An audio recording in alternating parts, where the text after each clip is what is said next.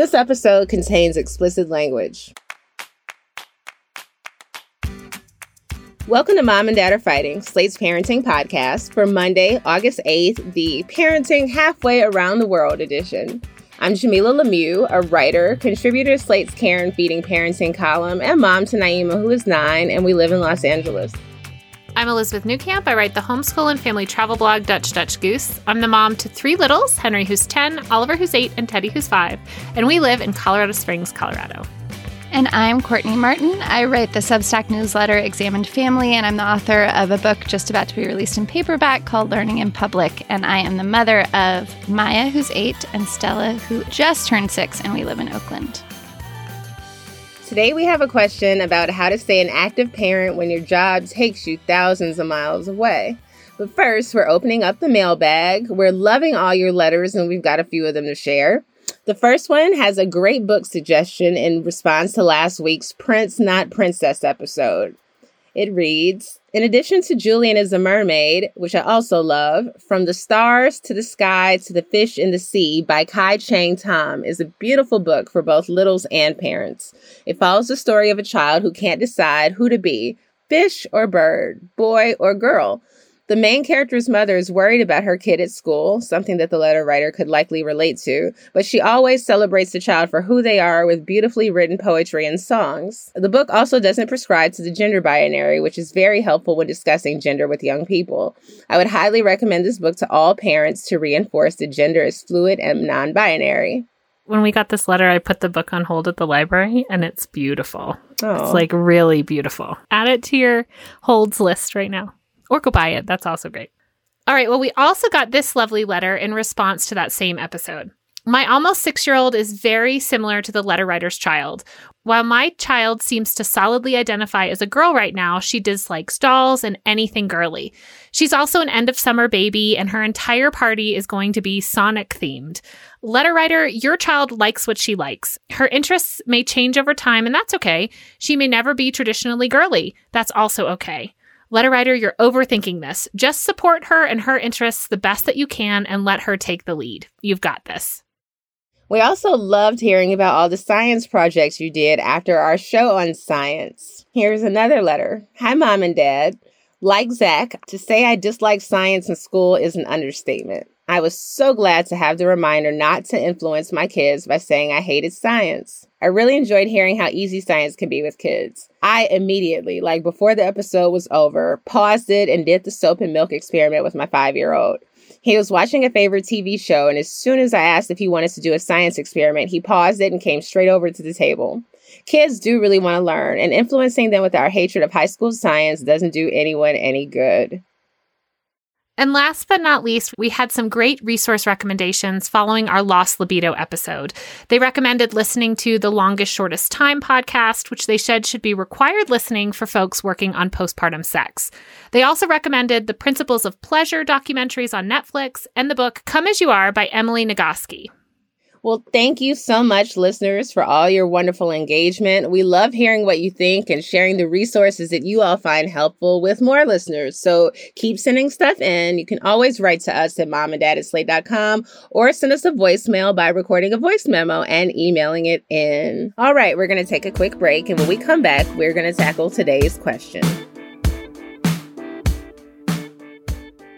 We're back, so let's hop into our listener question of the day. Dear Mom and Dad, I'm looking for your wisdom and experience on how to parent when one partner has needed to travel long distances or overseas for extended periods for work. I have been offered a truly life-changing career opportunity that would transform our family's financial future, with the catch that it would require me to relocate to the Middle East for a couple of years. Because of the nature of the work, construction in a very remote location, there's no practical way for the 3 of us, my partner and our 5-year-old, to relocate as a whole family unit. However, a couple of employer-sponsored trips a year will allow us to maintain some small amount of physical togetherness.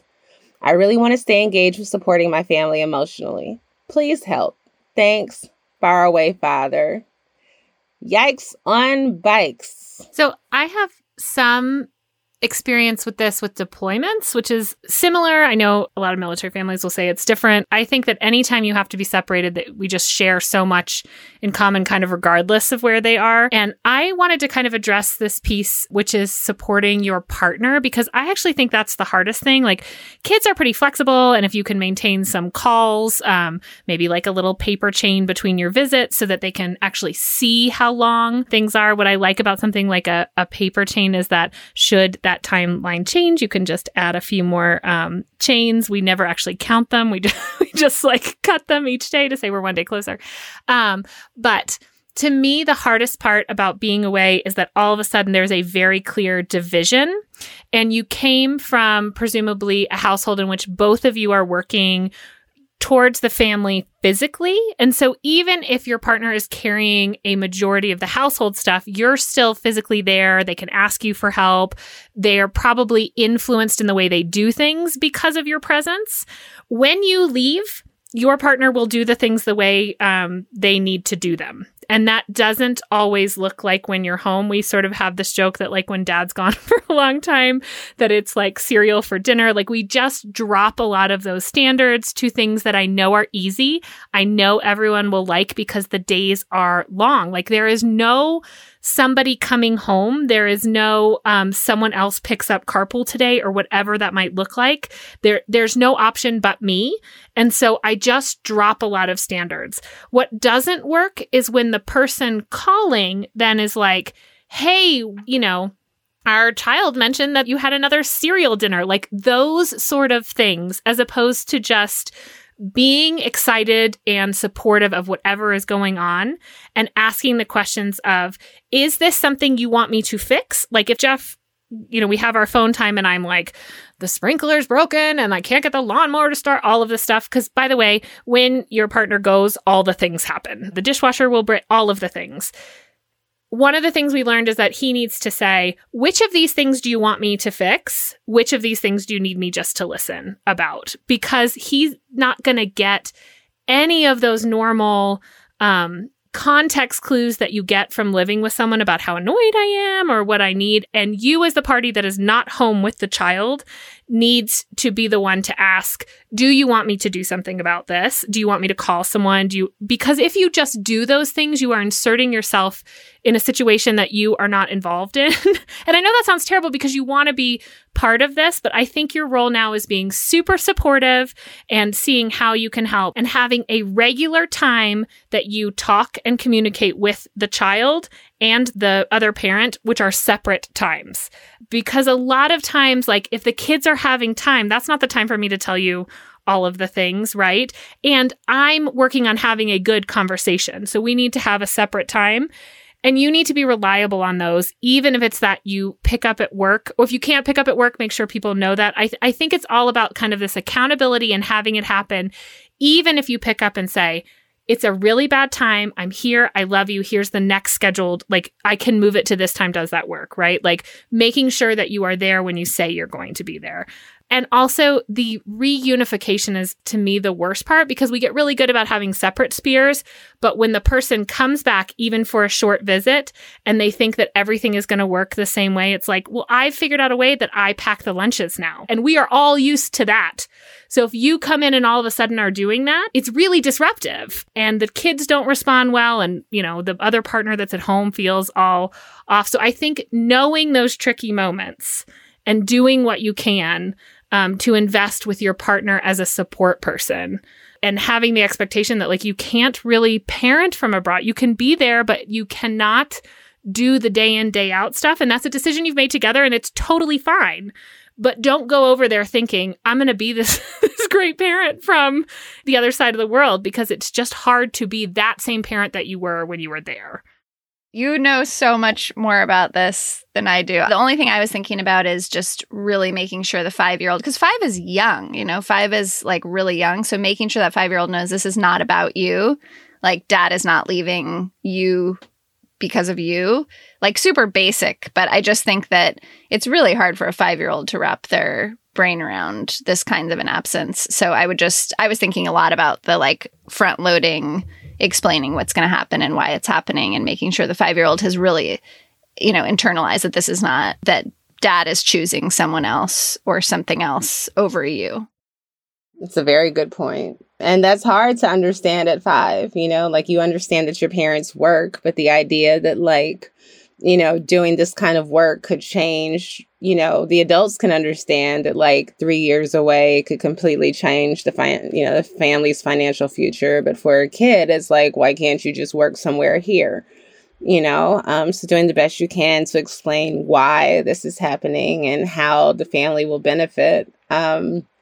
I would just add, creating rituals and things that you all do together from afar that have some meaning. It could be the family reading a book together, having dad read a book on FaceTime and having, the same copy of the book in the house so you can follow along with the pages, having a couple of maybe a show or something that you all enjoy that you watch so that when you all get on the phone, you can talk about it, feel like you all have experienced something together, that you're sharing an experience, even though you can't technically sit and watch it together. But I think just as much contact, as much time as possible, which will be difficult. The time zones will be different. But dad needs to feel as regular a part of the schedule as possible. That could be written correspondence, mailing pictures and letters, just doing everything that you all can to be connected.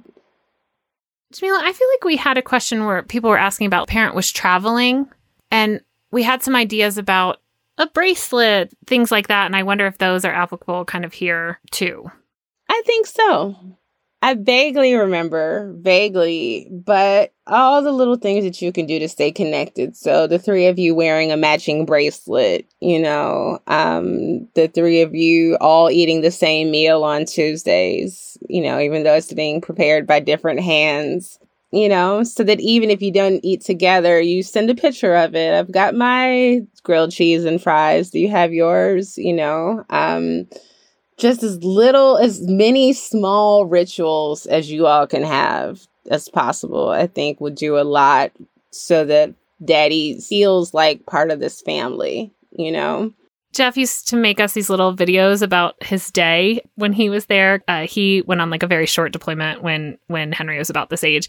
And he would make us these videos. And one day he was explaining the different types of bottled water that they have. I mean, we were really grasping for things, and he was like, there are 3 types of bottled waters here. And he opened them and took a drink, and then he would pronounce the name.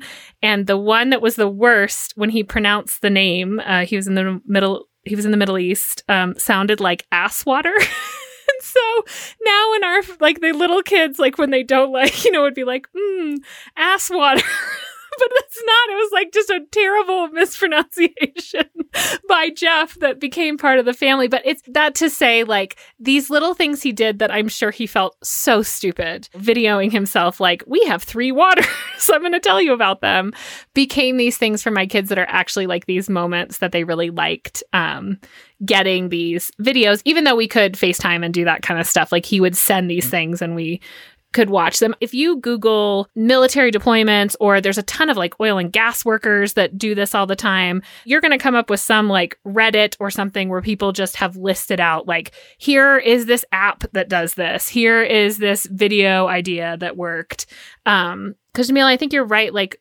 That connection to this 5-year-old is so important, and you're going to have to work to make that happen. I really like the idea of everyone eating one of the little mac and cheeses, that you can make everywhere. All you need is water. Tuesday night dinner with dad. It's really cute. Well, thank you, Faraway Father, for writing in. Please keep us updated, and good luck to you.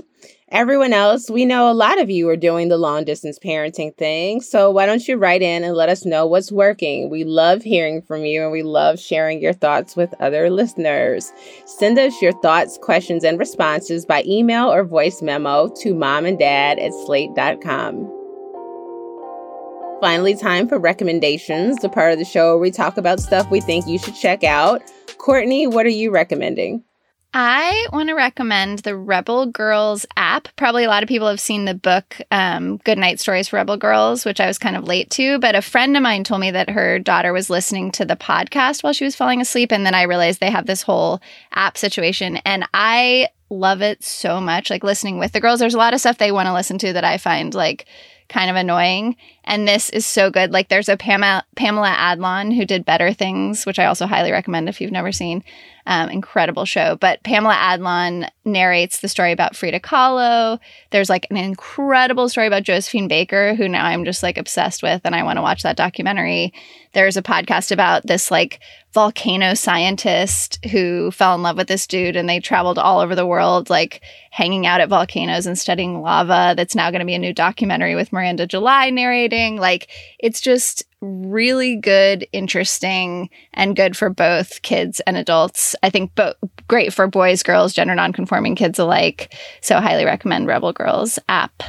Yeah, I didn't know there was an app. We've been doing the podcast, but I always like when there's like the app that the kids can kind of self choose it and be choosing episodes and all of that. So we'll be downloading that as well. Yeah. And they've got like, they also have a great, interestingly, my youngest daughter loves the Naomi Osaka story, which is about like mental health and tennis. And so there's some good issues that you can get into with your kids depending on their age group. I'm recommending the Professor Noggin card game, and these come in all different kinds of topics. And I have actually had them and was homeschooling with them, like using them as a like, today for history, we're going to be playing this game. But I grabbed a few to put in the car because I thought like, oh, they're really small. They're just like a deck of cards and a little dice, and put them in the car to use. And they ended up being like a huge hit just to play in the car or play like when we were picnicking and the kids were asking for them. And basically the card has 6 little history questions on them. They have a picture in the front. We took the history deck. There's like a bird deck, a space deck, a national park deck, like you name it, they've got it. It's really cool. And the kids loved it. And some of the questions like stumped Jeff and I, which is kind of cool. So they were able to like ask us questions that we didn't know because everyone gets a card. And, you know, the game is like you roll the dice and then you see what question to ask. But we just each took a card and took turns like asking and seeing who knew something. And it was like really great. In fact, I put a few more in the car because I thought like, well, these would be perfect like when we go out to dinner or like if we're going to sit around and we like to go to breweries, like have something for the kids to do that we found enjoyable as well. So that's the Professor Noggin card games, and you can choose the topic that you would enjoy. Very nice. Well, I'm recommending, it's like the show of the summer, so you've probably already seen it, but I'm recommending The Bear on FX. I binged it a few weeks ago. It's a series about a young chef cooking at this fabulous restaurant in New York, and his brother, who owns and operated the family restaurant in Chicago, commits suicide. So he comes back home and he leaves this, very promising career to run a divey Italian beef shop. And he inherits this kind of colorful cast of employees from his brother, including his brother's best friend, who felt like he should have inherited the restaurant himself. And it's just really good. It's interesting. The show is really just about the restaurant. There's no romantic subplots.